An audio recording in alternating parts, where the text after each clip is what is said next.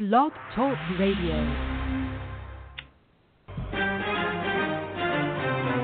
This is Our Common Ground, alternative activist empowerment talk radio, speaking truth to power and ourselves. Who are you? You don't know. Don't tell me Negro, that's nothing. What were you before the white man named you a Negro? And where were you? And what did you have? What was yours? What language did you speak then? I am a revolutionary. It's about what we didn't do. Amen. Then it speaks to us and the possibility for us as a future person. Because ultimately, our people's future resides on what we do outside of the White House. African descent fairly, America failed. Put them in the lowest paying jobs. Put them outside the equal protection of the law. Kept them out of their racist bastions of higher education and locked them into positions of hopelessness and helplessness. The government gives them the drugs, builds bigger prisons, passes a 3-strike law, and then wants us to sing God Bless America.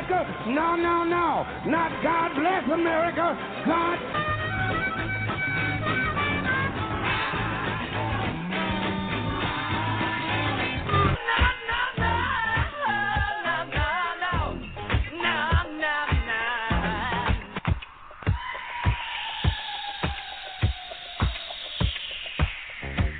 Our Common Ground with Janice Graham. Our Common Ground, speaking truth to power and ourselves. Our Common Ground, a higher ground for discourse, discussion, solutions, and ideas. I'm Janice Graham, and I'll be listening for you. Talk that matters. Transforming truth to power, one broadcast at a time.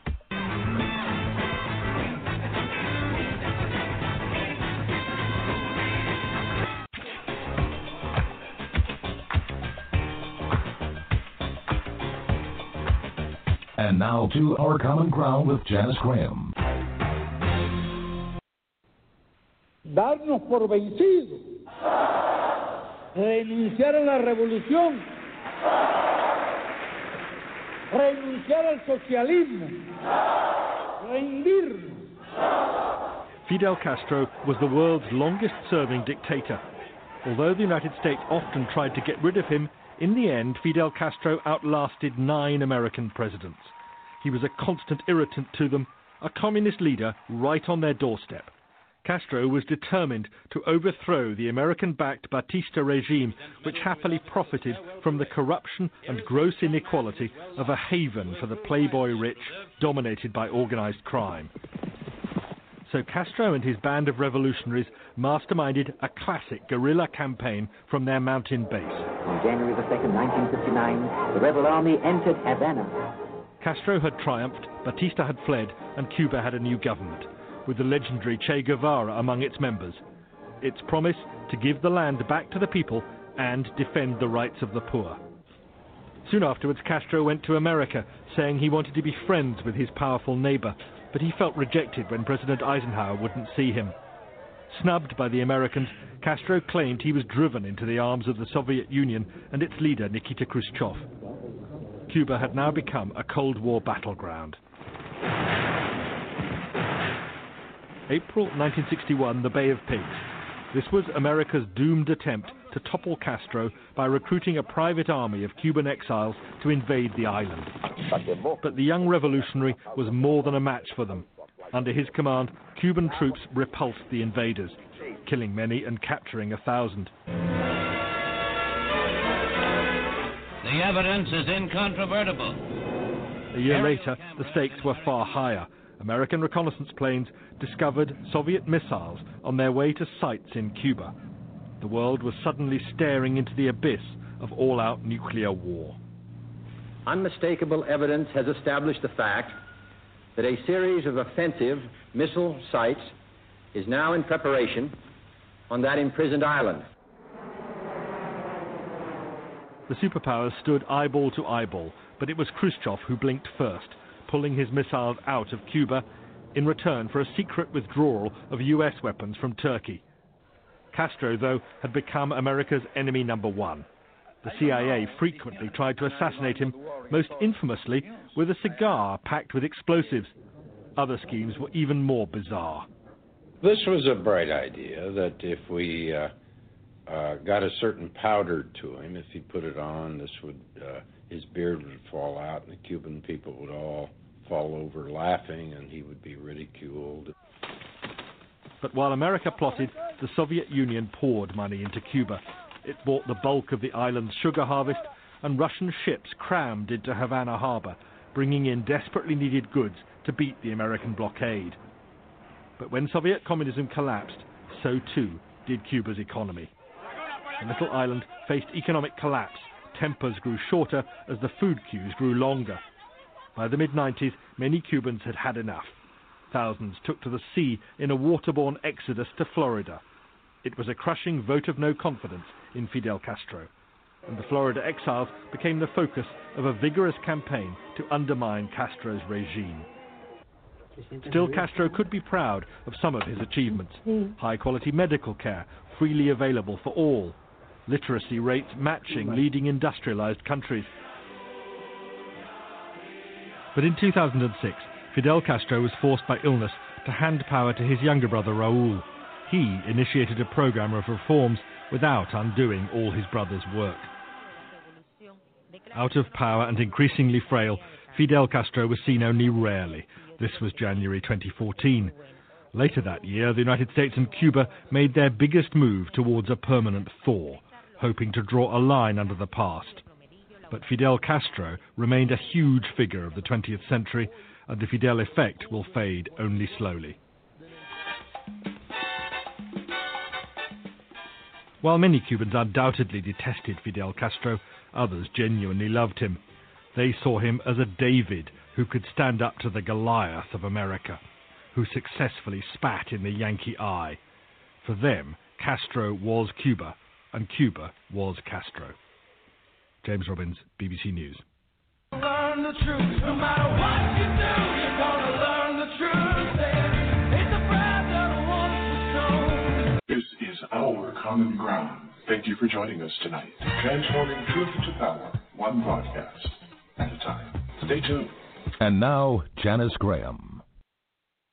Fidel Alejandro Castro Ruz, a Cuban politician and revolutionary who governed the Republic of Cuba as Prime Minister from 1959 to 1976, and then as President from 1976 to 2008. He was born in Irani, Cuba, on August 13th, 1926, and he died on November 25th, 2016, in Santiago de Cuba Province, Cuba. His children, Alina Fernandez, Fidel Angel Castro Diaz-Balart, his wife, who died in 2016, whom he married in 1980, Dalia Soto del Valle, and another wife who died in 1955 after being married to him, Mirta Diaz-Balart. He was educated at the University of Havana, 1945 to 1950, and he attended the Belin Jesuit Preparatory School. He was an officer of the jurisprudence, holding a PhD in international affairs, and the world of revolutionary ideologists mourn the passing of Cuba and the world's longest living revolutionist who governed the Republic of Cuba and became its president. Good evening, everyone, and thank you for joining us here at Our Common Ground tonight. And we hope that you have had a nurtured and wonderful holiday season with your family and friends as we gather together.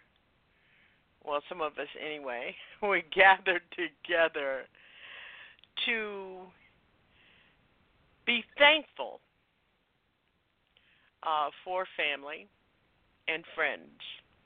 I want to make a note because I know that my Grand Prince #1 is listening tonight.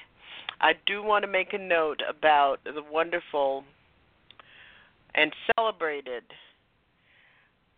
grateful tree that my youngest grand, Mason, age 4, with leaves where he placed messages of thankfulness for his family and his friends.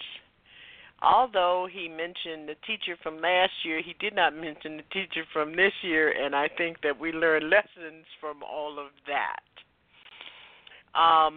We had a family transition on this year of Gratefulness Day, as we call it.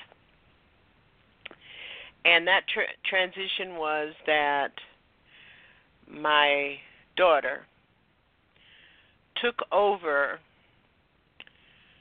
the management of the Gratefulness Dinner and entertainment for the day, passing it from me to her, and how proud I was. You know, it's an interesting thing. I don't know if any of you watch your children in the sense that you're watching them, and especially teenagers, when teenagers make good decisions, good choices, bad decisions, bad choices, we are looking at our work, which is why what we do for them is just so important. And I hope that as we move forward in this era of the donad, that we begin to think about that everything that we do, all of our thoughts and notions about what our obligations are, what our responsibilities are, that we watch and understand that everything that we do going forward is creating what happens in our future. And I was so very proud. My daughter put on quite a feast, and not just with the food, but with the little accoutrements of the celebration. There was a little box at each plate that was to be used to store our blessings for the year. And we are going to have a really tough year that all of you should understand, to the degree in which we have been thrown into chaos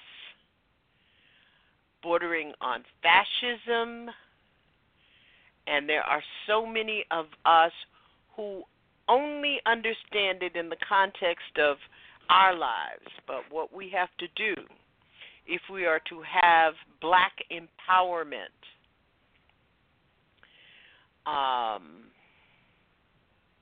I just paused because I'm staring in the chat room, and thank you, Brother Rashid, for your greetings, and it's good to have you, House Music Lover, with us tonight.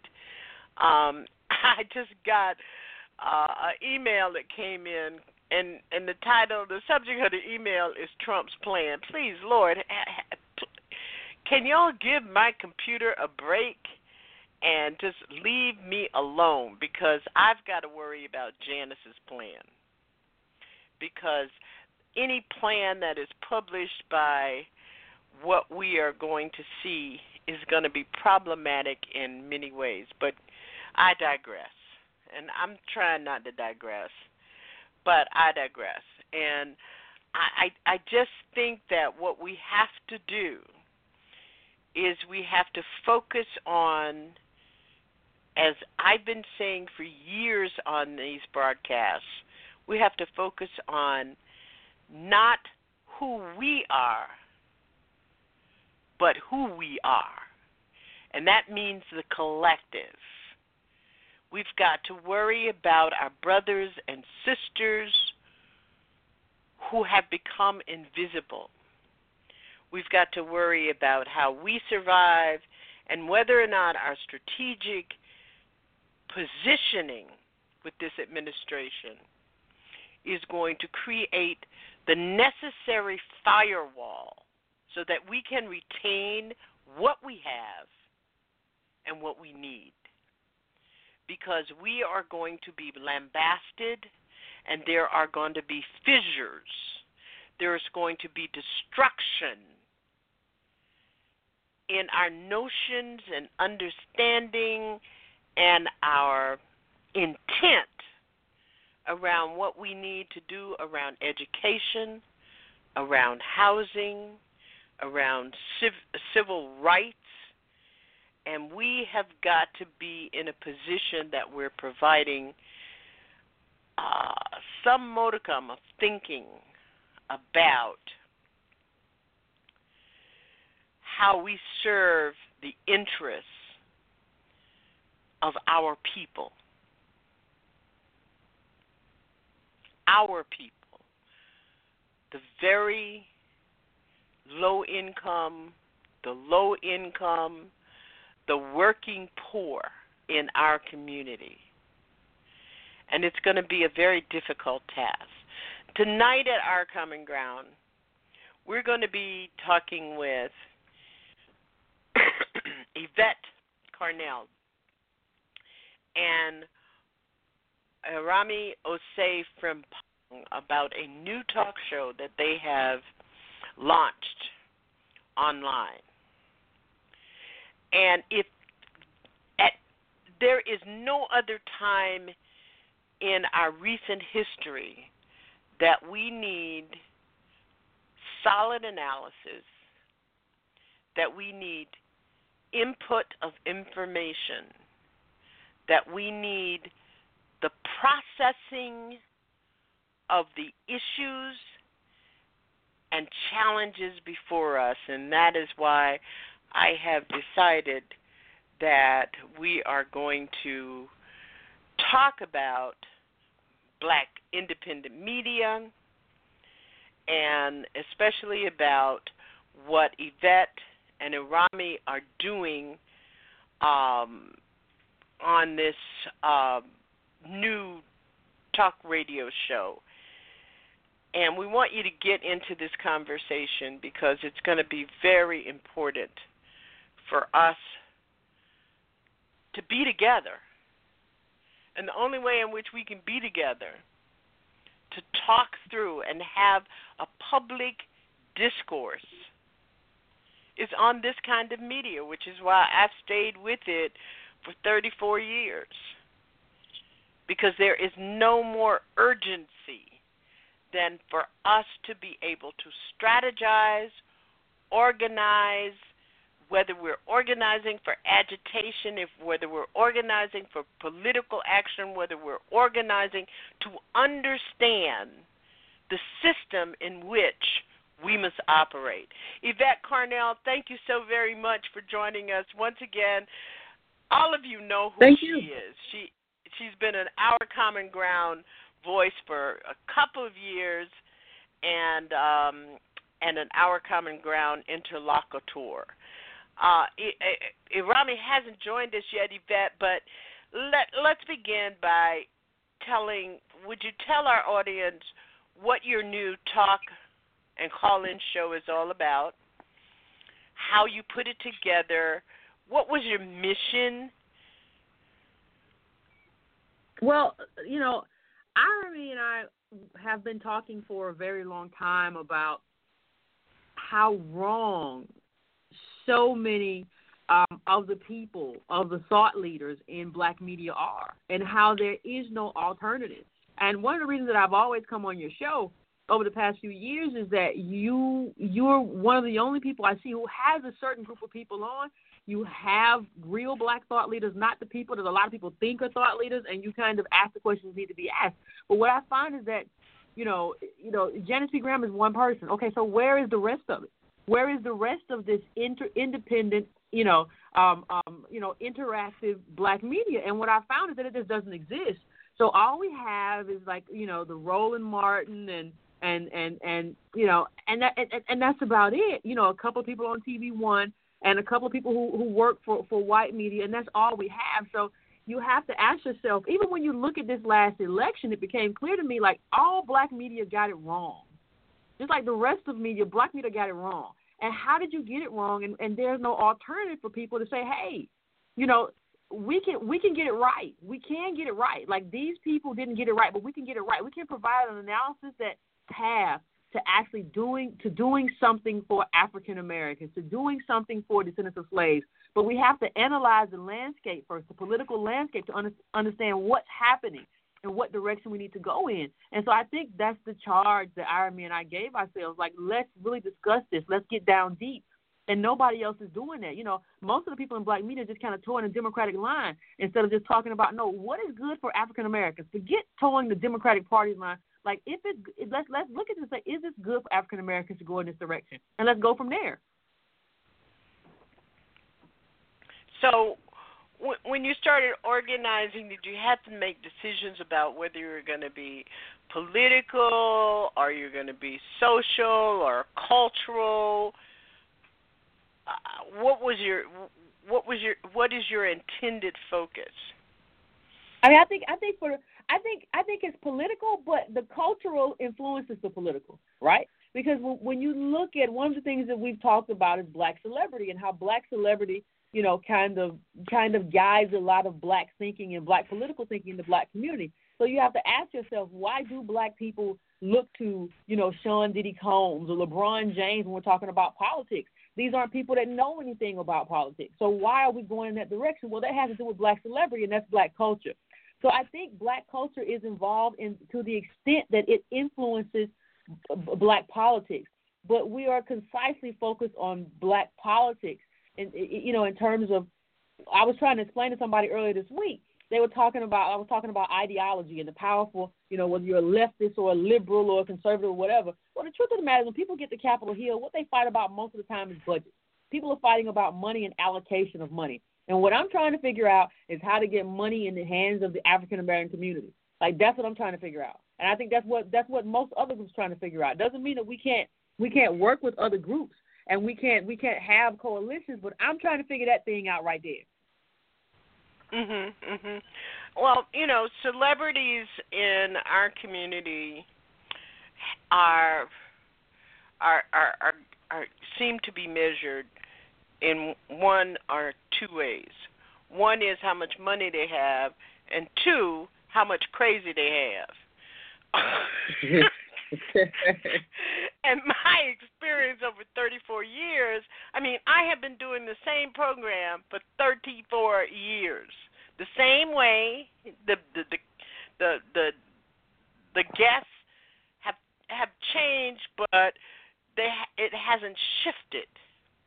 A lot of my guests, I got a list of about 11 guests who are now dead, and God bless his soul. I mean, recently, George Curry,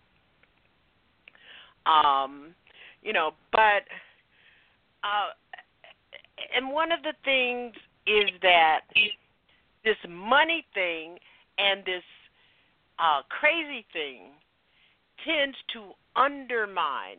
Like Yvette, the first day that I went on the air at the same time on the same day as Oprah Winfrey. First time I've ever been on the radio. I mean, when Our Common Ground started.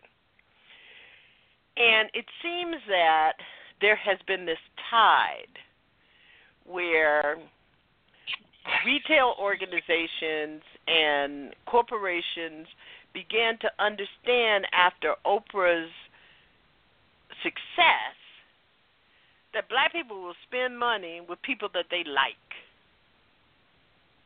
Mm-hmm. And see, I can't ever say, and you will never be able to say, because now I'm being a prophet. You will never be able to say that people like you. your issues are too serious for people to begin to start saying, "Oh, I like Yvette." They're going to say, "I remember when Yvette said," and Yvette was right.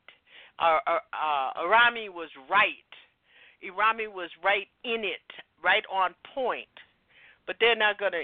You're not gonna enjoy the light thing. So I'm just prepared. I don't think I've ever enjoyed that. I don't think I've ever had that. Mhm. I mean, people will begin. Members of your audience in this business will actually resent you,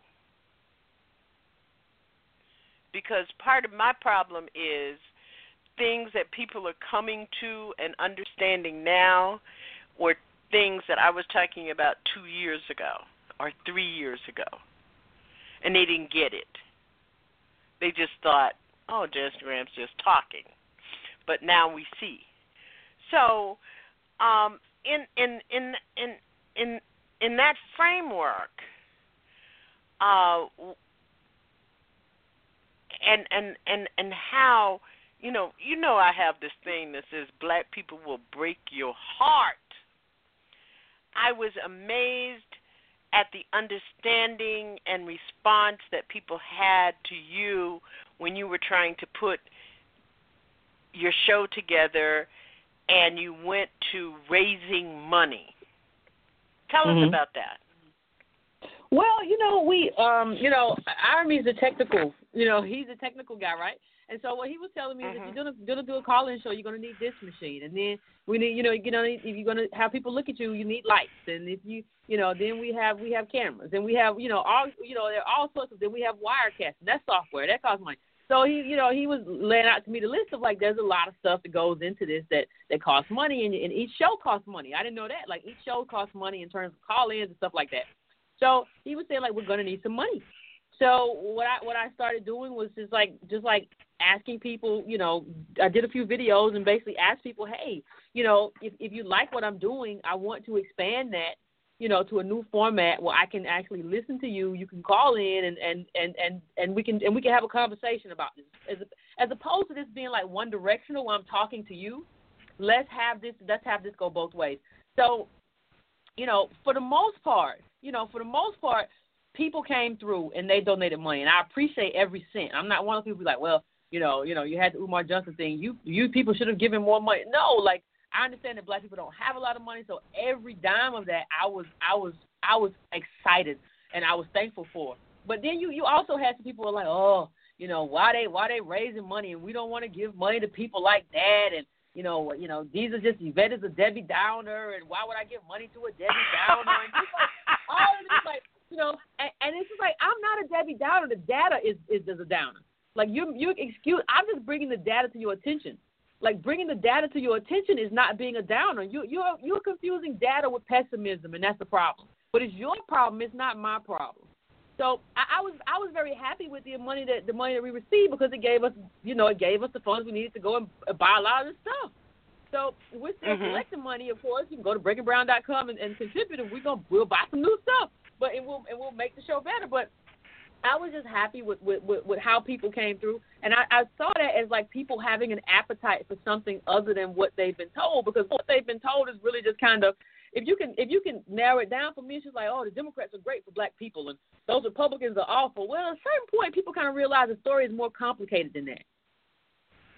Stop telling us the same thing over and over and over again. And I think what Iron Man and I do is we tell a story that's a little bit more complicated and add some meat to it, add those layers, add that complexity to it, because that's important.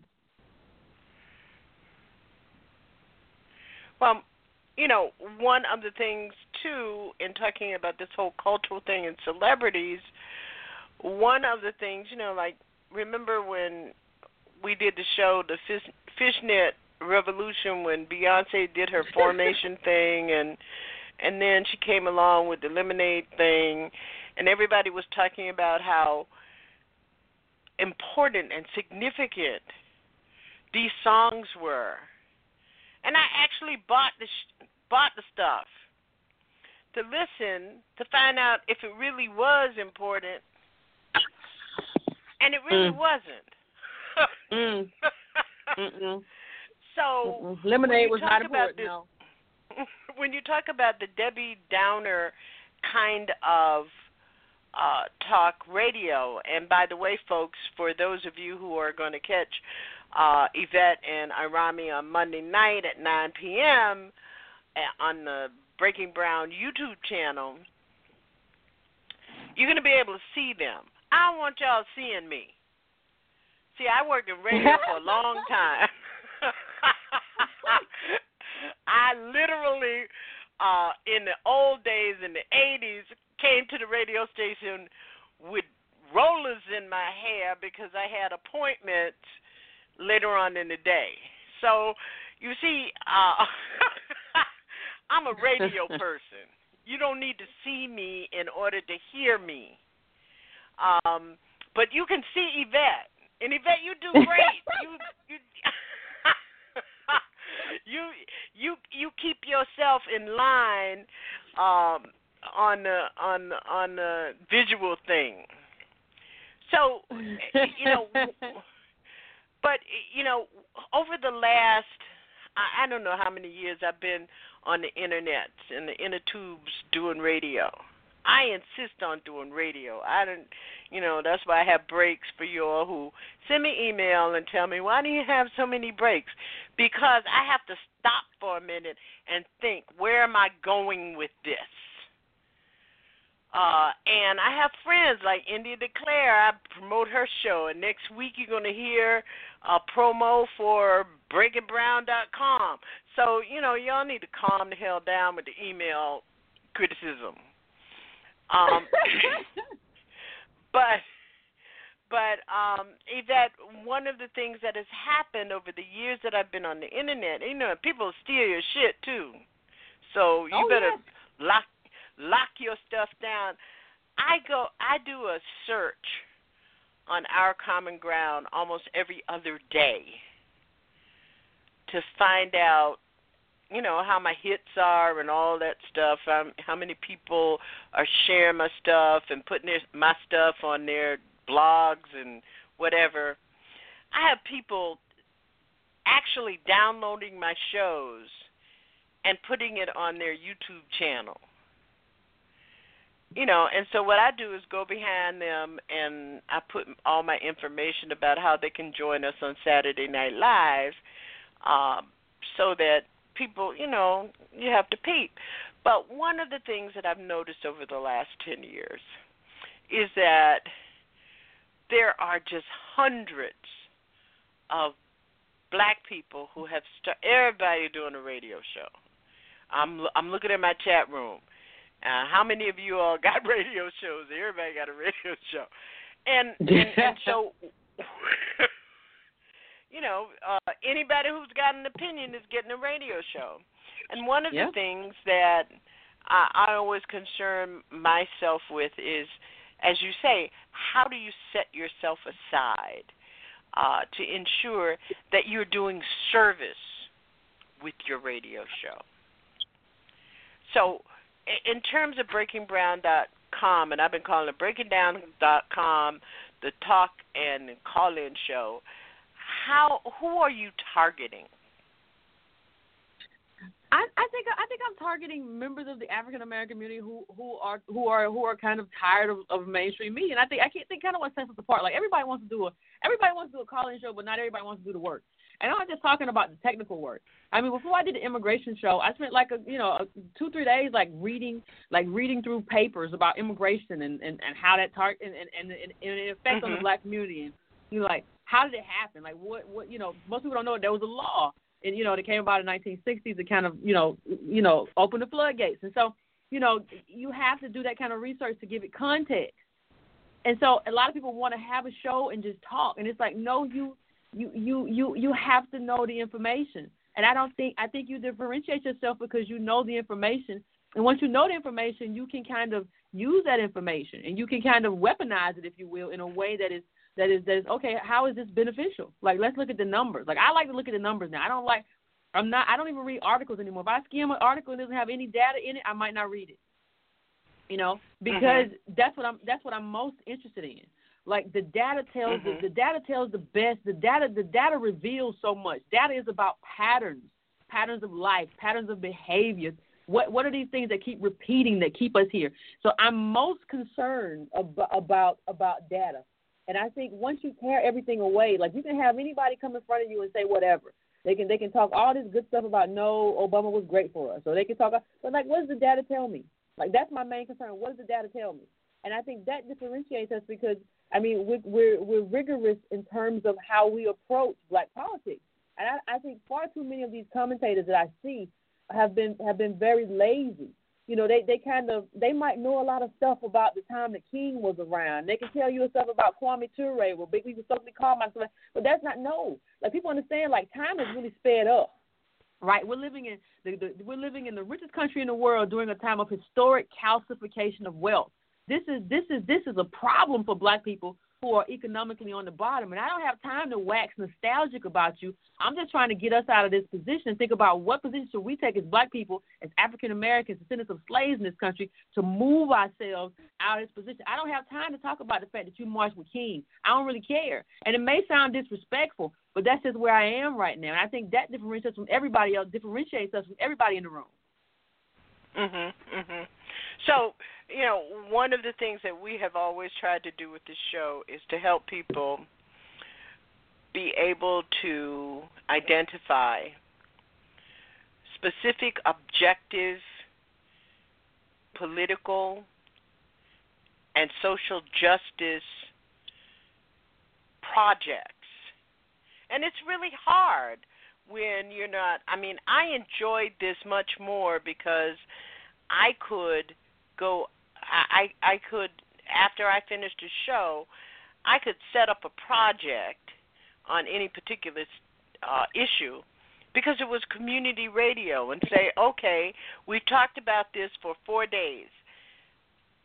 In 2 weeks, we're going to have a community forum, and we're going to set up committees, and we could organize over the air about who's going to operate and volunteer, what committees, what the purpose of the committee. We could do community organizing. Well, Kathy Hughes took away all of that. That's we're never going to get that back. And if you want to know, folks, who stole black radio, but they're on the campus of Howard University, and check out the School of Communications, and the name is right up there, so you check that out. But and I think that one of the reasons that we have been so manipulated in all of our political organizing over the last, I would say, 20 years is because we have mainstream media who's controlling the voices that appear in the glitter and the gold. And one of the things I've tried to do is not be the glitter and the gold so that we don't shimmer, but we inform. And I hear that's what you're trying to do with BreakingBrown.com.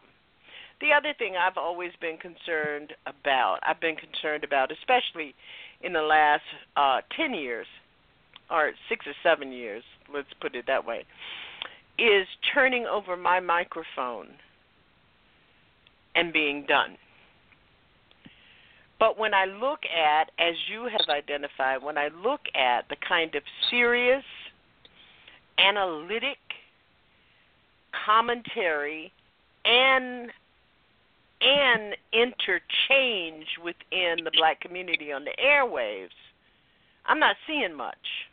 And I was really, really glad that, and very proud, that you and Irani, who are our Common Ground voices, and kind of cut your teeth on this program that about talking and taking calls and the whole 9 yards and figuring out how do we do this as a sustaining organizing and political mechanism. And I was really proud of that. And I think we need more of that. I'm working on a radio project, Yvette, here in Boston with young people, high schoolers. And later on in this program, we just did what we call a sample. Every kid in the project had to do a sample. And I'm going to share with this audience later on in this program, in this broadcast tonight, how we find out what our young people are thinking about. Because it was startling to me. I recorded one of the samples to present. But even beyond that, one of the challenges that I have had as a producer and an executive producer, I mean, you know that I have tried to keep this show, this particular program, Our Common Ground, on the steady. It has to be informed. It has to be detailed analysis of the issues, and we're not following events. We're staying on issues, and if an particular event fits into a particular issue that is important to black people, we talk about it. But how do you compete with black people, and how do you retrain black people about who the important voices are? Well, see, I want y'all to have 1 million listeners. Well, you know, you know what? I think the black voices out there right now are so few and far between, and the ones who are out there are so bad and are so abysmal and are so lazy. I think if you can consistently just get people to show up, I think you can differentiate yourself. Right? I don't think we're at a time. I don't think we're in an era where there's competition of people who are doing good work. That's just what I see. When I look out on the horizon and I see black people and I see talking heads, they're all making the same little can comment. Nobody has any insight. Jamel Bowie on another show, but the guy, there's no insight to anything that he says, and he's given a platform to write, but that's in white media, and that's what happens. And so I think part of the reason you see a lot of people online too resonating. And some of those people are great, and some of those people aren't the people that I would like to resonate. But I think part of the reason you see this emergence of so many people, you know, online getting attention is because we realize that what we're getting from black talking heads in the media is just ridiculous. It's just something that they heard on MSNBC or some article they read, and they just kind of run with it. And it's not specifically designed to benefit, you know, African Americans in this country. It's just it's not even tailored towards us. You didn't even read it thoroughly. You just kind of read some clips and a few stuff, and you say, hey, what about this thing? And y'all get together and say, well, I think this thing is, you know, I think it's going to be bad for black people because remember last year this happened. And you all think that that's like good. You all think that that's what and it's like, no, you have to read articles. You have to read books. You have to do all this stuff and then condense it in a way that it's important for your audience. When people talk to me on my show, you're not just talking to me to hear what Yvette has to say. You're hearing Yvette, you know, talk about stuff that she read, stuff that you didn't have time to do, you know, because people are busy or whatever. But that's what these people should be doing for you. They should be doing stuff that you ain't have time to do, like digesting information that you didn't have time to digest. And if they're not doing that, then they're not important to you in any significant way. It's just another Negro at a barbershop. Another Negro in the barbershop. You know, more than 20% of people who listen to talk radio are black. And that tally does not include black talk formatted radio stations, either on the internet or terrestrial. And I'm not sure I have to agree with you that our talk radio is not meeting the needs of that 20%. And let's talk about some people. You ready? I'm ready. Okay. Recently, Roland Martin got caught up in a Democratic Party's web of deceit and with passing on information to Donna Brazile to prepare Hillary Clinton for the third debate. And we seem to have forgiven him for that as a broadcaster, as a reporter, as a commentator.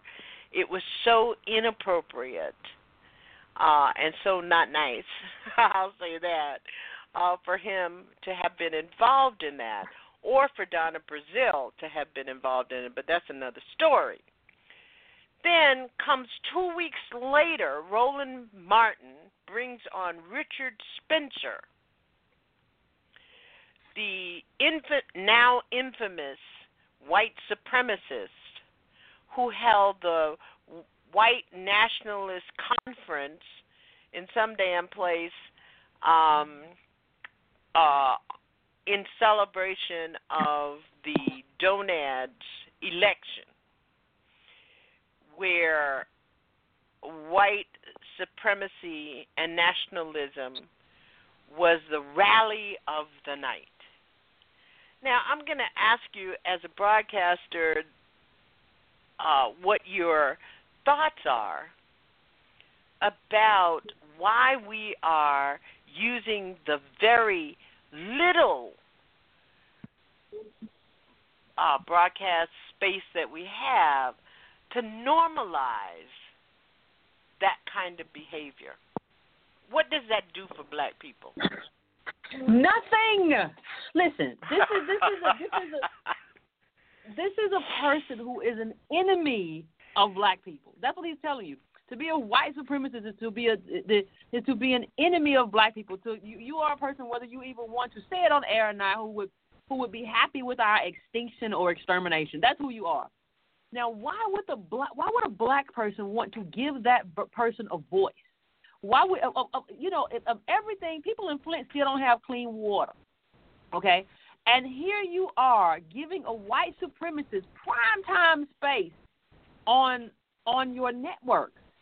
It makes no sense. And let me just say this about Roland Martin. I think Roland Martin should be excommunicated in terms of black media, because what he did was absolutely atrocious, and I'll tell you why it was atrocious.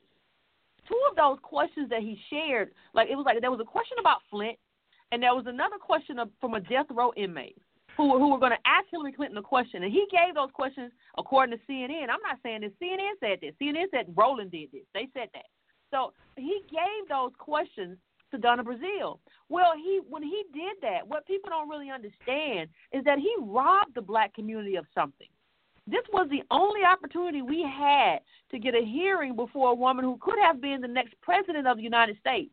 And what we needed from her was an honest response. We needed to have an honest response, engage her response, and assess her based on that response. But Roland Martin, because he wanted to get the hookup on what he thought was the incoming presidential administration, he cared more about himself and getting the hookup with the Democratic Party and Donna Brazile than he cared about black people. Okay? Because if he cared about black people, he said, no, these are black questions about the African American community, and I want Hillary Clinton to answer them honestly, and I want black people to see that honest answer and make of it what they will. She needs to have a plan, and when they ask these questions, we will know whether or not Hillary Clinton has a plan or whether or not she's making. No, you allowed Hillary Clinton to cheat on the test. It's like and Bernie Sanders didn't get to cheat on the test. You gave Hillary Clinton the opportunity to cheat on the test for black people. Okay? It's like you both in this room getting tested on, the solutions that you have for the black community, and you, Roland Martin, allow one person to cheat. And that's cheating the community. And it is absolutely outrageous to me that nobody has held him accountable and said, you need to walk away. We'll find somebody else because you are of no use to us. Well, it goes to the point of helping people really understand that there is no such thing as black discourse on mainstream media. People like Roland Martin, Reverend Al Sharpton, Tavis Smiley, They talk about black people. They talk about black issues, but it is not the same as black talk because there is no infusion of a true reflection of black voices around their kitchen tables, at the barbershop, even the understanding of the Negro whispering. Yep. So I just wanted to very quickly make that point. Now, tell us about when you broadcast, how people can get to you, how people can support your show. See, I don't ask for any money. Because when a mofo comes sending me an email telling me I gave you $200 and I want you to do this and that and the other, that's when I have a problem. That's not the essence of it. The essence is that I cannot do this as a commerce right now. Okay? I mean, I left a radio station that paid me very well to do a weekly show, but I refused to, when they brought in Rush Limbaugh, who was going to be broadcasting the slot before me, I just could not do that. Couldn't do it. And you have to make hard choices.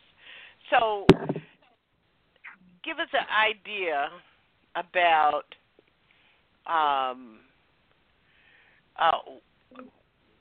how people can listen to you and how people can support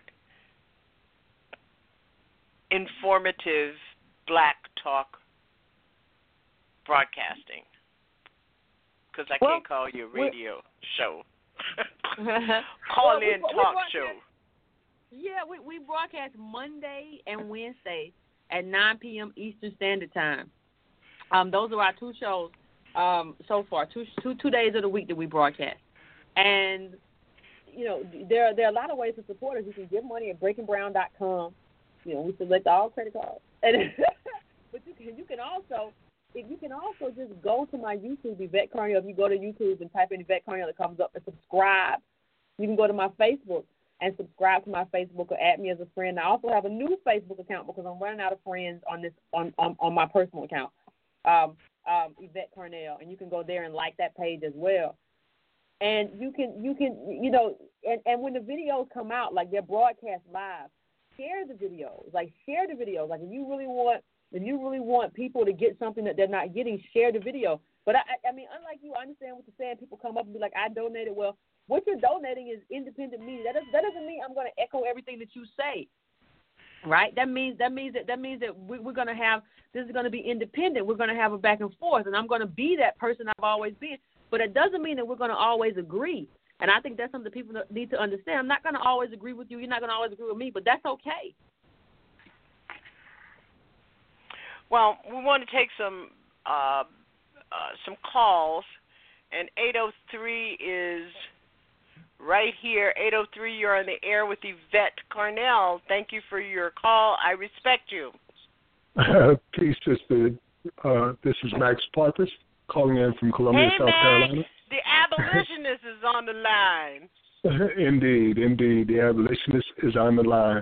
I was just listening to the conversation and heard was being discussed about with Roland Martin. And I got to thank you, Sister Carnell. I was like thinking to myself the very same thing. Why is he even giving this guy FaceTime? I mean, the man is probably touching himself watching the video of him on that show now. It seemed like he was trying to expose his ignorance, but what he was really doing was giving voice to the illegitimate, something that shouldn't even be logically discussed at that level. But I went on even further with it as well, because as an abolitionist, there's something very important to me that I don't hear none of y'all talking about. Roland Martin, you, or anybody else. And that's freeing these people who are unjustly in prison, of the 2.5 million. We just had the largest prison work strike in the history of this country, and almost no black broadcasters were talking about it, giving it no airtime whatsoever. 46,000 people involved across 24 states, literally against slavery, prison slavery, and nobody spoke of it at all. It seemed like it didn't exist in the world. So there's a lot of people right now that need our help. We certainly did, Max, and we knew you were on the case, and yes, ma'am. You were I very right on deliberately went and found your archives and posted it on Our Common Ground web, and on our community forum.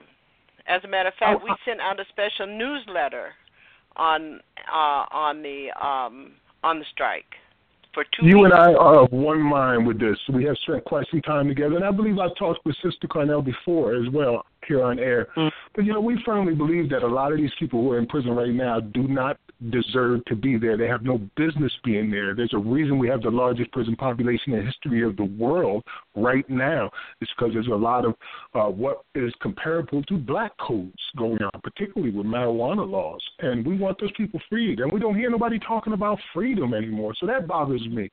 Just saying. Well, I hear you. And one of the things, and I would also recommend to our audience that you go back and look at our show, which was, I think, in May, with Arami Osei Frimpong. And the title of the show was, What is Freedom? So, we are allies in this fight. I think I was referring... You're making Yvette's point. Yes. Your show should be on 5 days a week. Yvette's show should be on 5 days a week. My show should be on 5 days a week. And we should be paid for our labor, because one of the reasons I have to take large breaks is I have a family. And I have young children who are my grandchildren. And they go to school. And because I spend days working on this radio show, and I haven't had, when I say all day Saturdays, I'm working on this radio show. I'm analyzing news, I'm looking at issues, and our community has got to come to that. Yes. We've got to come back to community radio or discourse. Right. And if we don't value it, it goes away. Pardon me? I said, I think I was blessed to be a guest on your 30th anniversary? It was my 33rd anniversary. 33rd anniversary. Amazing, man. So you have been a strong voice out there, and we are one mind on this. As I said, we've talked in detail, and your listeners have heard from us before, but we always put this information out there. We know that we're dealing with something that really is slavery. It's a slave trade. They're buying and selling human beings on the open market. They're using slave labor. All the terminology that fits for slavery fits for what's happening right now. And we're hoping we get more people to come to that conclusion so we can change from trying to reform a crime to trying to end a crime being done upon us. Mm-hmm. Max, tell my audience what night you're on, and you're at the Black Talk Network. We're at the blacktalkradionetwork.com. We have social network as well. We air every Wednesday at 8 p.m. New Abolitionist Radio, but archives like the rest of us are available 24 hours a day. Yep. I appreciate you giving me a chance to ask the question about us speaking on behalf of these people who need to be freed. Thank you so much. Thank you, Max, and I appreciate you being with us. Good brother, the New Abolitionist on blacktalkradionetwork.com, and they do some good work over there, Yvette. They really do. And we don't, way back in the day, Max, are you still with us? Yes, ma'am. Okay, Yvette and Max, way back in the day, I chaired the National Alliance of Black Talk Radio Hosts. Bob Law, Mark Thompson, there were just loads of us who were on one accord. And I think we need to go back to working with the Alliance, because on something like the prison strike, in the day, I would be calling everybody, and that was when long-distance calls cost. I would be calling everybody and saying, look, we got to get on this prison strike. Everybody needs to be talking about this next week, every day. Mm-hmm. You know, I have been very neglectful. For instance, a brother that I really respect is Carl Nelson on WOL-AM in Washington, D.C., and he and I have not connected.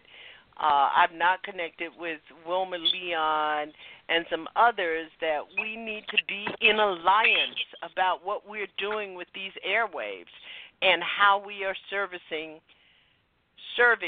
our communities and our listeners. So I hear you, Max. I really do hear you. My passion runs deep. You know, I've been studying this for so long. The more I learn, the more I see just that I don't even know half anymore. The things that are occurring. For instance, when Trump was elected recently, on that day, prison stocks rose by 60%. By 60%. Absolutely. He had just fought so hard that finally we got the Justice Department to listen to us, and they announced they would be phasing out of their prison contracts. Their stocks dropped by 60% then. So it's been a battle, and there's hundreds of millions of dollars on the line and millions of lives in jeopardy right now behind this battle to decide whether or not we're going to see this as slavery or as some kind of mistake made over time that we call mass incarceration. Because the first mass incarceration period was the Fugitive Slave Law Act. That was mass incarceration right there. We're doing the same thing again now, and the 13th Amendment allows all of this. You know, recently in Colorado, they had a on the ballot to take out their exception clause from the Colorado State Constitution, which allows for slavery, and it lost 51 to 49%. Well, people want that in. Yes. One of the things that we have to be really, you said something so very crucial. We have to be very, very focused on the idea that there were many private prison corporations who were getting ready to close down. But then you had the election of the Donad and his Sessions Justice Department will definitely not be clearing these contracts because they were private prisons. And Eugene Price and I talk often, and that's one person that you should. He wrote the book on private prisons in America. And we need to, one of the notes that I have for tonight, for in our second hour, is to really think about the issues that we need to be pressing on, that we need to be committed to, and one of them is to continue the talks with our government, with state governments. These people need to be put on notice. I had a conversation recently. I'm sorry, go ahead. Go ahead. Mm-hmm. I'm just saying I had a conversation recently with Brian Stevenson, the founder of the Equal Justice Initiative, who was here in Columbia, South Carolina. I love that brother. Yes, yeah, I'm a fan of his. I use a lot of his work and his information, as a matter of fact. But there is a problem or a difference of opinions that we have, and I think I found out what it is by speaking to him. When he said there was a direct line that leads from slavery through terrorism, through segregation, through mass incarceration. See, he skips a part, and many of us do, and that's convict leasing. convict leasing went into play immediately after 1865. As a matter of fact, the first state prison was built right here in South Carolina, where I'm at, in 1866, and it was actively filled with black people. They used convict leasing to change ownership from the individual of being able to own people to the state doing it. And that went on all the way up till 1928, and it became replaced by Unicor. But we don't look at the prison itself as the direct line. For some reason, we look at the effects being applied to the people who are free and on the outside. So we talk about segregation, but during segregation, blacks were enslaved building railroads and mines. And we talk about Jim Crow, but during Jim Crow, we had chain gangs, running around here doing their work for free. And we don't come back again until mass incarceration, and then we look again at the prison. So we skip that whole section of incarceration. Yeah. You see, here's the deal about a network, Yvette. That the source of information, I'm very careful about the source of information that I provide to my audience as an independent broadcaster, as a broadcaster that's committed to black people and black thought and black action, is that Max is the go-to person on issues having to do with the prison industrial complex. And so that's why it's so important to somehow get this network together, and maybe I'll call a conference call of a few people who we can trust and become allies in all of this. India Declare is another person who broadcasts here at Blog Talk Radio on the I Declare show every Tuesday night at 9 o'clock, and she brings it real. She brings her information and her numbers and her statistics, and she's not playing around with it. Hey, Max, thank you so much. For those of you who like what you heard and who have an interest in the slavery system of our time, Max Parthas, the new abolitionist, he broadcasts from the Black Talk Radio Network on Wednesdays at 8 p.m. Yes, ma'am. Thank you so much. Thank you so much for giving me the opportunity to talk. I appreciate both of you sisters. Keep doing the work you do, but let's talk more about freedom. That's all I ask. Peace, family. Thank you. And let me just say something. I like the way Thank you, man. I like the way he said, it's about freedom. But really, the criminal justice system in terms of the black people who are overwhelmingly black men being incarcerated is not even about freedom so much as it is like nobody views black men as being worth anything, and that includes a lot of people who are black. I mean, if you ask the first thing they're going to say is like, how did he get there? Like, he must have done something. Like, there is no valuing of black male life in this country, and nobody wants to talk about it. Right. We have shown on our program that there's at least 750,000 people who don't belong in prisons, and we could prove it through instances like what happened in Massachusetts with the woman who was working as a chemist, Annie Dukin, and falsified as many as 60,000 cases. Those cases have yet to be reviewed. That's just one person. And she only went to jail for 11 months or 10 months, 18 months. Mm-hmm. And she was, okay, Yvette, hold on to the edge of your desk. Mm-hmm. An East Indian immigrant.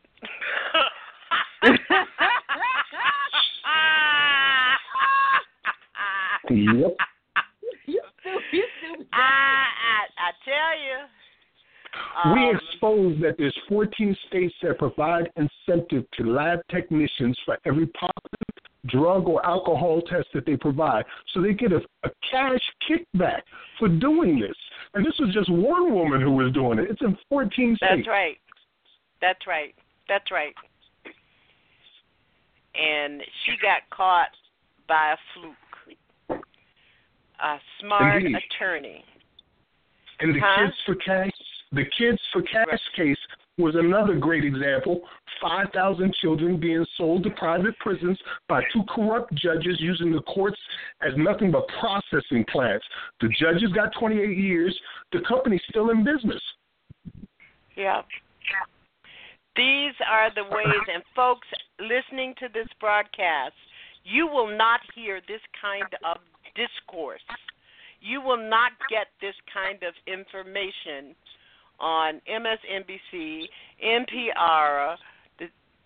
You've got to understand it is people who are committed and responsible to you and accounting of what is important in where you eat, where you sleep, and where your children go to school.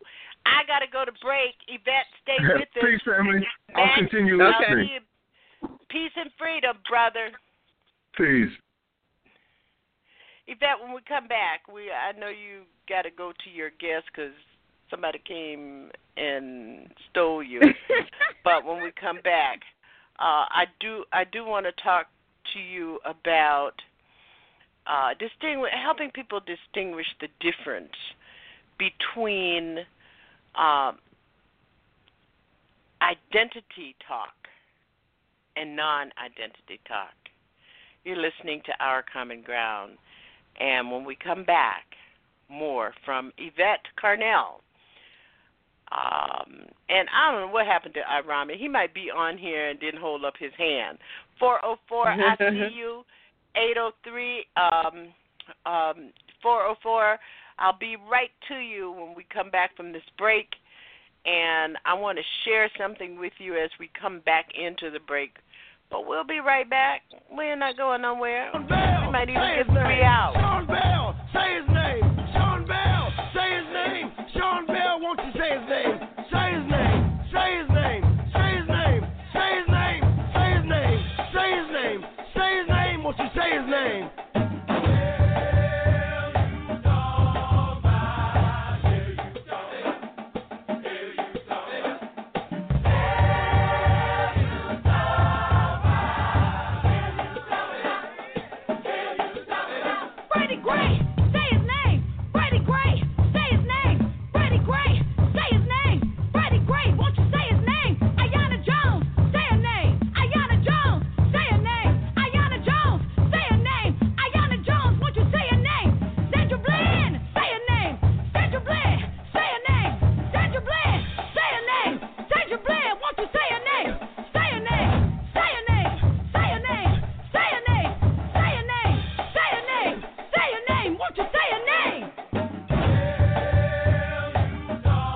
Transforming truth to power, one broadcast at a time.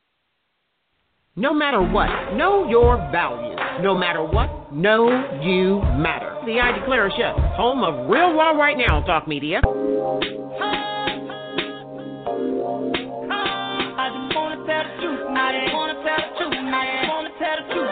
I Declare Show is where we deal with the difficult, real raw, right now.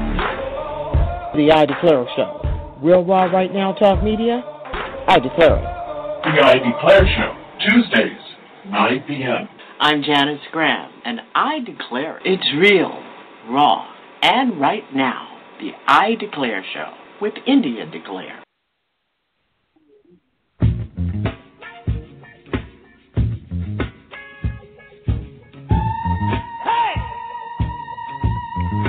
Transforming truth to power, one broadcast at a time. Now back to Janice.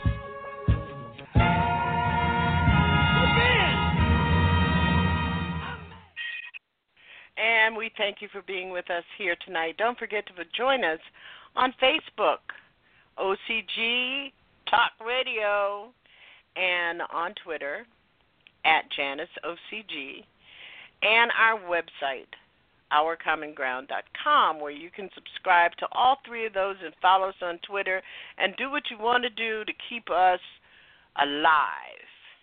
At some point, we have to show that we are doing some good for some people. Don't forget to subscribe to the Black Agenda Report, where you get your news. and your nose is going in the right direction so that your brain can filter through the important issues of the day from voices that you can trust. And tonight we're talking with Yvette Carnell about BreakingBrown.com, the new talk and call-in show, which is live, and you can see her. You cannot see me. You will never be able to see me. I did, Yvette, I did a TV show all of like 9 months. And it was one of those TV shows where you had to have, the set, and my executive producer had to call and get furniture or whatever the hell was going on with that. I had to actually get dressed. And I said, the heck with this. I don't want to do this anymore. This is crazy. Plus, it aired at 11 o'clock on Sunday nights. But it always featured one of my guests from the previous week. So that was good. That's how I got to meet people like Ron Daniels and La Frances Rogers Rose and Julia Hare, because the station flew those people in for the show. So that was kind of nice. But here is what I want to do, and I've been very particular about ensuring that the people who appear on this show, and hoping that, I had a troll problem there for a while, but I fixed my troll problem, I think. There were trolls calling and trolls all in the chat room. And for those of you who are listening, you can come and join our chatters at blogtalkradio.com/OCG and join in the conversation. People talk constantly during the broadcast. But one of the things is to be able to trust the voices. I mean, I have people all the time who are sending me email and saying, I want to be on your show. Back up, Jack. Who are you? And what have you done lately for your people? And can I call your name when I'm celebrating somewhere in the 7 principles of the Nguza Saba? I mean, so that is very important. And I'm sure you have an eye for the sources of your news and the information that you provide your audiences. I love the way you're so relaxed and, I'm sitting up here with 50,000 pieces of paper because I've got 2 hours, and we may go to 3 hours soon. But, I worry about my listenership, too. I mean, people have so many choices, and they end up on bad choices. Mm-hmm. So, I want you to, you've got some callers and people who want to talk to you. And we're going to go to the phones, because you know how about going to the phones. My phones work. My phones are good phones. And again, thank you all for being with us tonight. 404, you're on the air. I respect you. I respect you as well. Shout out to the 2 ladies hosting. Shout out to the previous caller. He gave really good information. You guys hit on so much, but I want to hit on a couple of things really quick. First thing is, I believe her name is Yvette. Yvette Carnell of Yvette Carnell. BreakingBrown.com. BreakingBrown.com. Got it. She hit on a big point when she talked about, just this idea of disregarding data and always wanting to lecture. There was a brother, Professor Manu Ampim. He had a book, The Limitations of the Lecture Model. And it talked about us just wanting to come out and feel good and hear something and then go home, no objective, no planning afterwards. The great Dr. Chancellor Williams, he got to a point in his life to where he said he would turn down lectures because people would ask him to come to their place, college, school, whatever, to lecture, but there was no plan for the next day. There was no objective to what they were doing besides coming to hear him speak, and then everybody go home and do what they normally do, and then, come out on fire again a month from then. So that I think that's very important to talk about it, us getting to the space where we decide if we're going to have a lecture, there has to be at least a plan for something locally to happen before you come to your next meeting. Okay, on this day we're going to do this. On this day we're going to do that. It has to be involved in any of that conversation. Second point, yeah, you got Roland Martin dead to rights. The idea that he would bring that person on television and give him that platform, it doesn't matter that man was ignorant or that man couldn't even, get his ideas out. The fact is, what happens when they get a better version of their alt-right guy to come around and make the media rounds, and he makes his argument better? All you're doing is giving them a recruiting platform. And matter of fact, they're going to cut up that video that Roland did and pick out the good splices of answers from their guy and use that to recruit people. So the idea that you would give yeah. Beyond that, normalizing for black people the kind of vitriol. As black people, we suffer enough. We don't have to hear that nonsense. We know what we know. Right, but it plays into that feel-good narrative, though, the idea of, he told him. Oh, you see how he shut him down on X question? That idea that that's a victory. We still think that's a win, and we are sadly mistaken. So, yeah, we need to use our platforms much better. The good thing is independent media is using their platform for the things it should be, like you guys are doing, Black Agenda Report. There's so many. So I've learned about so many professors and speakers from listening to your show and finding their information from listening to you guys and so on and so on. Rest in peace to Fidel Castro, of course. But I'm enjoying the show tonight, and I'm going to look into some of the brothers' information that he gave tonight. Everybody out there, look up Shy Bond Fund. That's an organization in Chicago that is bonding brothers out through donations collected on social media. Also, Flint Crisis Rising. They're making sure people get water and still handling that emergency. That is basically a genocide going on in this country that is not being talked about. And, we really got to address these things and never forget Haiti. Look for local Haitian orgs to donate to. So there's work to be done, and some of the work only requires you to go to PayPal and donate some money. So, things have to be done.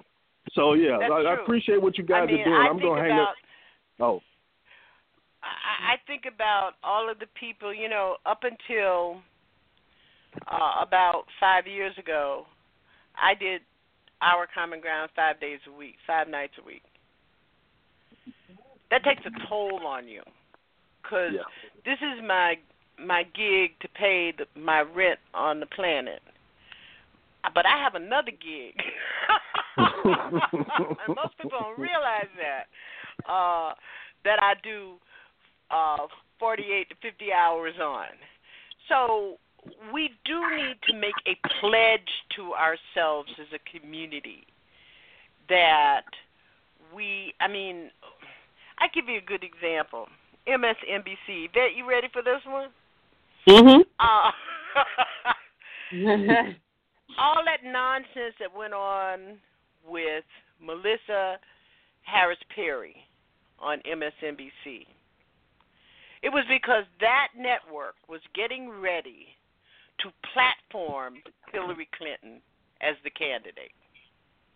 And Melissa essentially wasn't on the program because she didn't like Hillary Clinton. Her in the sense of liking her agenda. And they had history from the 2008 contest between President Barack Obama and Hillary Clinton. The network knew that. So they created this friction. And unfortunately, Melissa Harris Perry fell into the friction and let it off the edge. So I think that we have to be very, very careful in terms of who we listen to. And most of the people who've been with me for years and years know I listen to talk radio from 6:30 in the morning till my iPod goes off that's sitting under my pillow at 2 and 3 o'clock in the morning. So I have a good gauge about what the mainstream media is talking about, unless I'm listening to Yvette and Irani Osei Frimpong, or I'm listening to India Declare. I'll give you another example. Yvette Alpho of the Alpho show on TruthWorks Network. And yeah, I'm partial. He is one of the best political analysts that I have heard in the more than 45 years that I have been listening to talk radio as though my life depends on. Yeah, I was listening to Jerry Williams before I ever thought about being a talk show host. So, because there's no gold and glitter does not mean that we cannot learn. And caller, you're absolutely right. If you're listening to a talk show and you are not learning anything, then you need to find another talk show. I mean, Wilma Leon, who broadcasts on Saturdays on Sirius XM Radio, has been on this show numerous times. I don't care where the people come from. If Yvette was on the radio or on, I don't know what you call what you do, because you can see you, on the TV, on the internet, on the inner tubes, on YouTube, ranting and raving and talking about nothing that's useful to people, but ranting and raving and being all angry and upset, then I would not be supporting that. And I want you all to understand that. Our number is 347-838-9852. Yvette's going to be with us for just a few more minutes if you'd like to talk to her. 404, thank you so very much for your call. Indeed, thanks for letting me on. See y'all next time, or talk to y'all next time. Okay. Next week, by the way, for those of you who are listening, I'm going to be in conversation with one of the Our Common Ground interlocutors talking about Haiti and talking about we might see up the road in this Donad administration. I cannot call that man's name. I'm sorry. Yvette, I know you and I kind of like, I understand government. And I also understand business and commerce and corporations. This is going to be disastrous. There's going to be so much litter that we're not going to be able to keep up with it. And my concern really has to do with that we tend to be a reactionary community rather than a planning community. And we have got to fix that. We're already a reactionary community. Like nobody in the black community from what I saw after Donald Trump was elected, nobody was having a conversation about what are some things here that could be good for me and what are other things here that could be very bad for me, and how do I plan? How do I organize in a way that limits the detrimental aspects of and sort of rallies around anything that Trump proposed that may be in the least bit beneficial. What you had was, and I'm not trying to be mean, but this is just a problem. What you had was Sean King basically posting a lot of articles and a lot of other people about, making people believe that the Klan was on the rise in the sense of I thought I was going to get up the next day and look out my window and see the KKK. That's how hyperbolic the rhetoric was, and we have to ask ourselves at a certain point, the people that you look to for thought as thought leaders have to provide some leadership in terms of the way forward.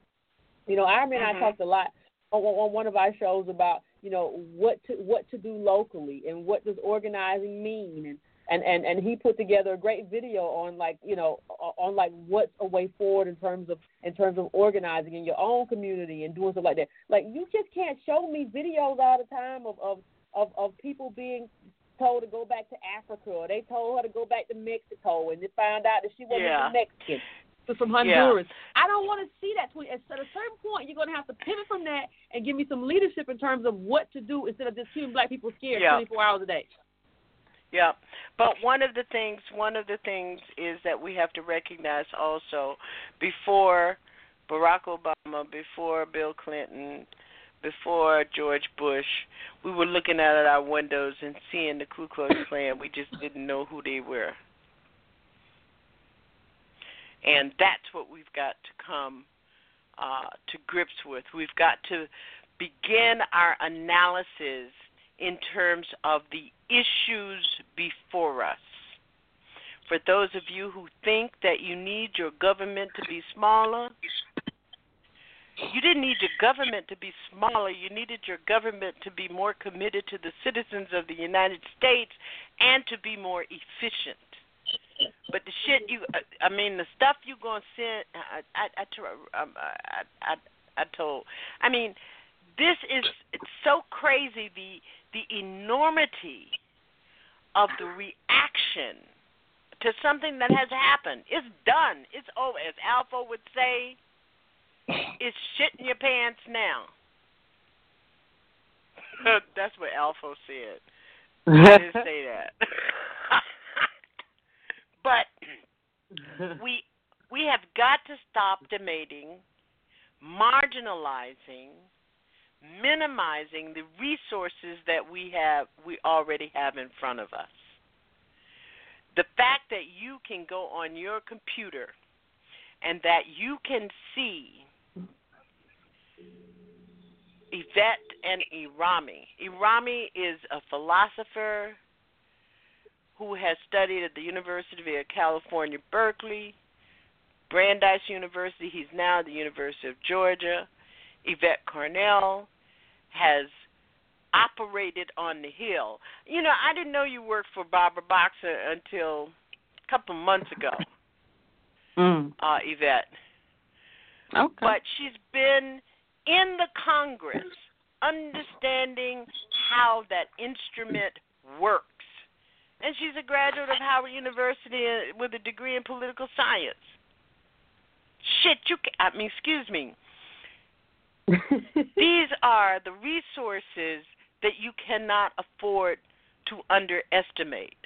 I was having a conversation in a community forum here in Boston, and when the lady introduced me, I was thinking to myself, well, damn, I'm one of the very select, small group of people in our community that has been up close, intimate, and personal in corporations with the people who actually make the decisions. And I have looked in their eyes and decided, oh, hell no. So we've got to stop doing that. Yvette, tell us again. It's Monday and Wednesday, 9 p.m., breakingbrown.com. If you all got $5, $10, $15, go to subscribe and make a contribution. The way we're making a contribution. We always put it to good use. Yeah. That's right. Because they need some more lights or some more telephone lines. Yeah, we only got people in your chat room. People in your chat room are always complaining about. Yeah, they always the lines are always answer up, the damn phone. We only got 6. I got 50 lines, and if I got 50 lines. If I could get 50 calls on here. I know I got 100 lines. I got 100 lines. 100 telephone lines. If 100 people call in here, I got it. I won't be able to answer them all because I only got 2 hours. But that's another thing. Yvette. And they can't see you, Janice. No, they can't see me. I'm glad they can't see me. But I tell you how reactionary we have become in all of this. My 4-year-old grandson, Prince, was having a discussion with me about why he should be able to eat a piece of pie before he finished his green beans week before last. And I said, no, you can't. You have to eat the green beans, and then you can have a piece of pie. And he looked at me and he said, Nani, you're fired. 4 years old. Nobody knew where it came from. It came from school. That's where it came from, where everything else comes from, school. So that's how reactionary we have been in all of this. And what we've got to do is put a plan together, understand what our children are experiencing, go from there. We have got to strategically set some goals and some objectives, but you've got to have information about how we decide our priorities, and that's what Black Independent Radio and call-in talk show could see Yvette. And you know what's funny, Yvette? I sit here and I crack up because when India Declare, who does radio on the I Declare show, when she brings her real, raw, and right now, you could hear it in her voice. You won't even have to see her. But when Irani is trying to make his point before he gets in front of the camera, I'm saying, what is he saying? So we wish you and Irani much success. We are so proud of you. You are still an Our Common Ground interlocutor, and you'll be back on here on issues, and maybe we can network some issues that you're dealing with. Yvette, you got time to take one more call? I know that Jay wants to talk to you, and, you know, Jay wants to talk to everybody. Okay. Jay. Thank you. Hey, listen. Good evening to both of you beautiful African women. Hey, Yvette, I want to tell you, I enjoy so much your Facebook page when you get all these clowns who want to question you. It's nothing better than watching a person get done up and get a nice, beautiful wig snatch. You know what I mean? That's what you got to do. You got to just snatch their wigs every chance you get and keep them in line, because they need to respect who you are and what you say, because honestly, I think you're pretty honest and on point 90% of the time. But really what I'm calling that I want to ask both of y'all good sisters is this, and this is real. It seems that more and more that Trump does what he does, it shows that he doesn't know what he's doing. The question becomes this: knowing that he doesn't know what he's doing, what are we going to do? Because, you know, so far the black leadership, supposedly, all they talking about doing is marching. I need to do something else other than march, because, you know, I don't want to hurt my feet, honestly. So, I mean, what can we really do at this stage of the game? Because this is going to be the most corrupt administration in the history of the United States if he's allowed to interchange his businesses with the White House and foreign affairs.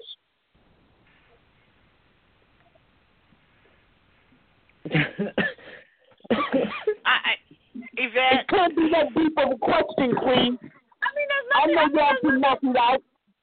Man, listen, I'm not. Listen, I'm going to say something that people are not going to like, but I mean, in terms of corruption, first of all, that's nothing I can't control, and second of all, I think America. I mean, I think that's the way empires roll. I mean, there's nothing stopping him. He's not going to run it like hand in hand, but he has kids and he has people. There's nothing stopping him from in the middle of a day saying, "Hey, how's this project going? You need to do this. You need to reach out to this person and do this." I mean, I think that's a given. I mean, it's nothing that I'm really going. It's nothing that I'm going. Like, among the things I'm going to think about and try to wrap my head around. That's not one of them. Okay. So the question is, what do we do to address the things that he's going to do, basically knowing that he doesn't know how to govern, and you got all of these other whack jobs now in the position of messing with Social Security, Medicaid, and all these other safety nets that honestly hurt white people more than they do people of color. I mean, I think what we do. I think the first thing you need to do is remind Donald Trump that he promised during debate that he wouldn't change Social Security. He went further than Hillary Clinton did in saying that I'm not going to do this. So I think the first thing to do is say, hey, remember when you said this? You said you wouldn't touch this. Let's stay on that road. Let's not change. Let's not veer off that road. I think that's the first thing you do. But the first thing I like black people to do is to get out the way. Like here's the thing. I don't understand. We have to organize around our agenda. So we need to get somewhere and start talking about what our agenda looks like. I don't need to see black people rallying in the street. I think we should be behind closed doors right now talking to each other. And I'll tell you something else. I'm tired of us always being in the lead. Every time we have a president or any kind of administration that we have problem with or foresee we're gonna have a problem, we're the first ones in the street. No, if you believe that Donald Trump that his staff has a problem with everybody that we're being told he has a problem with, has a problem with feminists, he has a problem with the LGBT community. We're being told that Steve Bannon and all these people have these, this is what it is. Well, y'all go first and let us sit back here and figure our stuff out and how we're going to strategize. But y'all get in the fight first. How about you? You just take the main flank. You charge you like the Marines and we'll be the Army. Like that's what I'm just. So I think that we should be strategic in terms of looking at. He's laying out his cabinet right now. So looking at what his cabinet looks like and saying, okay, these are the priorities that Trump may have that are going to be the worst. Like go from the worst. Which ones are going to be the worst that we think they're going to be for African Americans in this country, and organize around that top 5. Yeah, I have to agree with you, but one of the things, Jay, that I think is that we have got to understand how your government works. There are many opportunities for this administration to really disrupt and to destroy gains that have been made in education, gains that have been made in housing and fair housing and equal employment. I mean, we've got to learn how the government works. We've got to learn what some of the laws, and we're going to be talking about that with Pascal next week.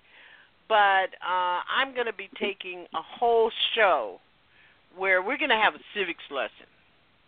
Yeah, but people need to understand that strategically the thing to do is to weaken this administration. And how they can't dismantle as fast as we can use what's in place and preserve. There's some things that they're going to try to destroy, especially in the Justice Department and the FBI. They've got alliances that we've got to fracture. Yeah, but BJ, let me say this to you. I don't have no problem with whatever they do in the educational system. I don't have no real problem with whatever they do in the housing. As far as the DOJ ain't did a damn thing for black people in the last 8 years. So what makes you think anything else Jay, is going to get better? This is why we have to have the civics. This is why we have to have the civics. Let me tell you. Okay. This is why we have to have the civics lesson, because there is a lot of harm that can come as a result of this administration deregulatory actions that they can take that can just simply destroy things that are helpful to us. I'll give you an example.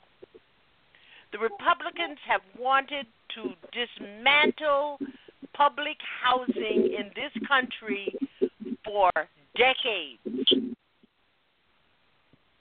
There is a regulation in place right now which allows private developers to come in and buy using federal funds,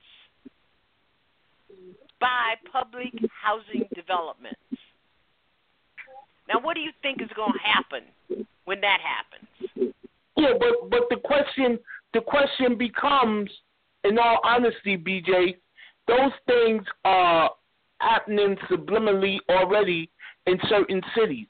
The thing is that most cities are the ones who are now having more of a control and a say-so in regards to housing, because basically all of these new deals now in regards to housing is based on bonds, tax benefits, and all other things to these developers. But, I understand what you're saying, but the point of the matter is we got to catch hell before it could get any better for us, like Yvette said. And on top of that, BJ, we need to do what Yvette just said. Ron Daniels just had a conference, and what happened? What's the feedback from it? And my question is, and Ron Daniels is a very dear friend of mine. I was the chair of his campaign when he ran for president, and because he wanted to try to create a black independent political party. But here's the deal. Some of the government regulations that are going to get dismantled, and we can really talk about this more in a special that I'm going to do with Dr. Taylor and Dr. Wilma Leon, and one government official who will remain anonymous. But one of the things that there are some safeguards in some of these regulations.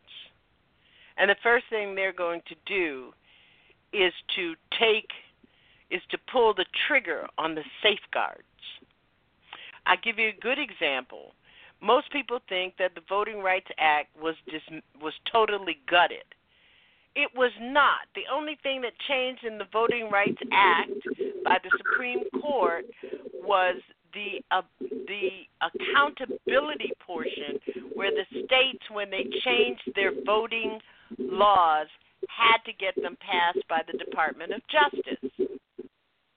But when you see the Civil Rights Division of the Justice Department going to crap and going down to 5 people, and the Civil Rights Division at Health and Human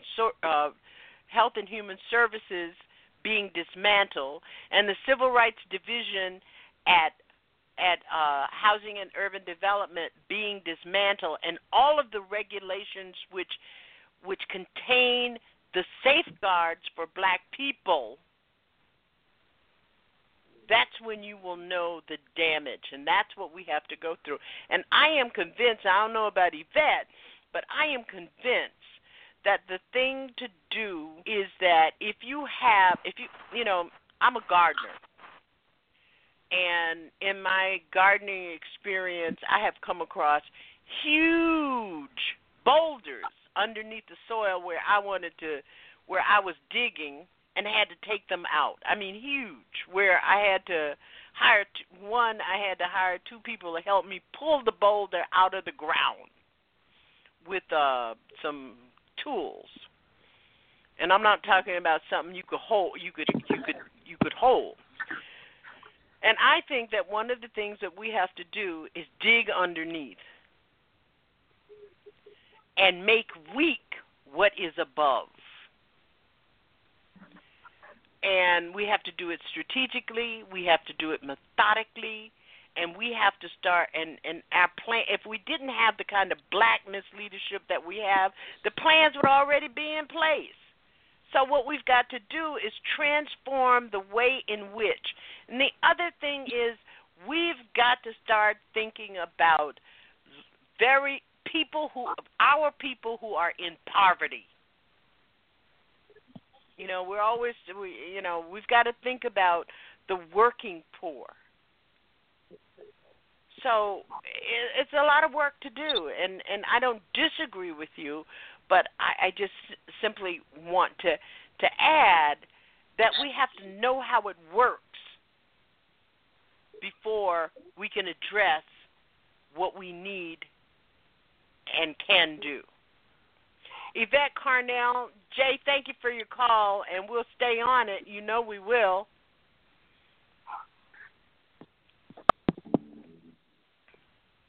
Yvette Carnell, thank you so much for joining us, and I hope that everyone will join Yvette and Irani Osei Frimpong in their new talk and call-in show, BreakingBrown.com, which broadcasts live each Monday and Wednesday at 9 p.m. You can also catch it on Facebook if you go to Yvette Carnell, or if you go to Irani Osei Frimpong. It's right there on Facebook, or go to the BreakingBrown.com YouTube station. So, you all are doing it, and I'm just so proud to have been a little part. I would have preferred you all to come and do it on my network, but I understand. I don't own no truth. It's crazy. I just own this little piece of broadcasting thing where we can transform truth to power, one broadcast at a time. Yvette, thanks so much. All right. And you have a good Thank weekend. you. Thank you, Janice. You too. Bye-bye. And I want to thank all of you for being with us, and there we have it. We're hoping that Alpha of the Alpha Show will be back with us on TruthWorks Network as soon as possible. But tonight we were talking with Yvette Carnell. I don't know what the hell happened to Irani, but he's got little children and stuff get in your way. We're going to take no, we don't have time to take a break, but we do want to tell you that Pascal Robert will be with us next Saturday night here at Our Common Ground. Coming up, Bob Law, my radio mentor, and we're going to be talking about politics and media. And what's that other man's name? Oh, I'm sorry. Right before the new year, we're going to be joined by Dr. Wilma Leon of Inside the Issues on XM Radio, and Dr. James Taylor. And we're going to be doing, we had talked about doing maybe 3 days, 3 nights ongoing, like Friday night, Saturday night, and Sunday night, to do this civics things, because I think it's going to be very important for us to be ready to act. And and Jay is absolutely right. It's not going to be in the form of marching. That's not going to be. It'll be symbolic, but it's not going to change anything. The other thing I would like to ask you all to stay prayerful about what is happening at the North Dakota pipeline protests. And if anyone has ever had any question about whether or not there is domestic terrorism in this country, I think that the way in which the government and the company that is building this pipeline, the invasion of both sacred and contractual land to the original indigenous people of this country would the question. The other is, and I'm glad that Max and Yvette brought it up tonight, that there is still no safe water for the children and the citizens of Flint, Michigan. I have been very, very pleased to have 3 friends who are white, who have been able to shrug off their privilege enough to be able to see through what is happening in this country in regard to the continuing repression and oppression of Native people and black people and brown people. And we are asking that we continue to talk to the people we work with. I'm very concerned with some of the people that I work with. I think that they are lost, and it is hard to work while black. So I think we do have to be very careful in identifying who are our allies, and to the extent that our allies can service us. Tonight we're going out on what I think is a very important message from the one of the people that made independent black talk radio real and valid in some of the on some of the points that were made tonight in talking with Yvette Carnell. Thank you so much for being with us tonight, and we hope that you'll be here every Saturday night, because I'm Janice Graham. This is Our Common Ground, and I'll be listening for you. Making progress. Black people are at the losing end of the racial gap.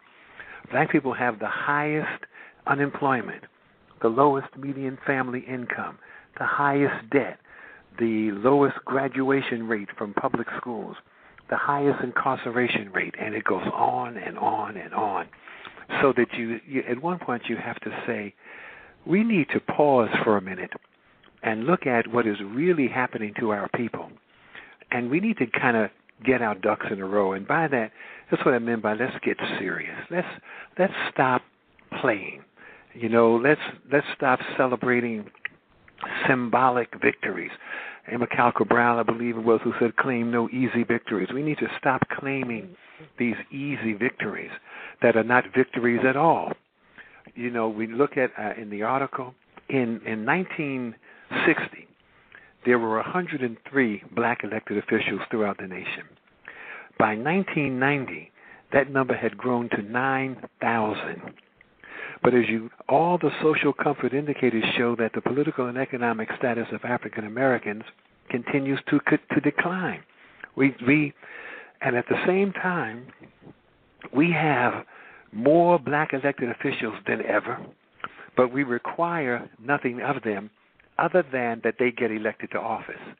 See, for black people, getting elected to office has been the goal, and we celebrate being the first black somewhere.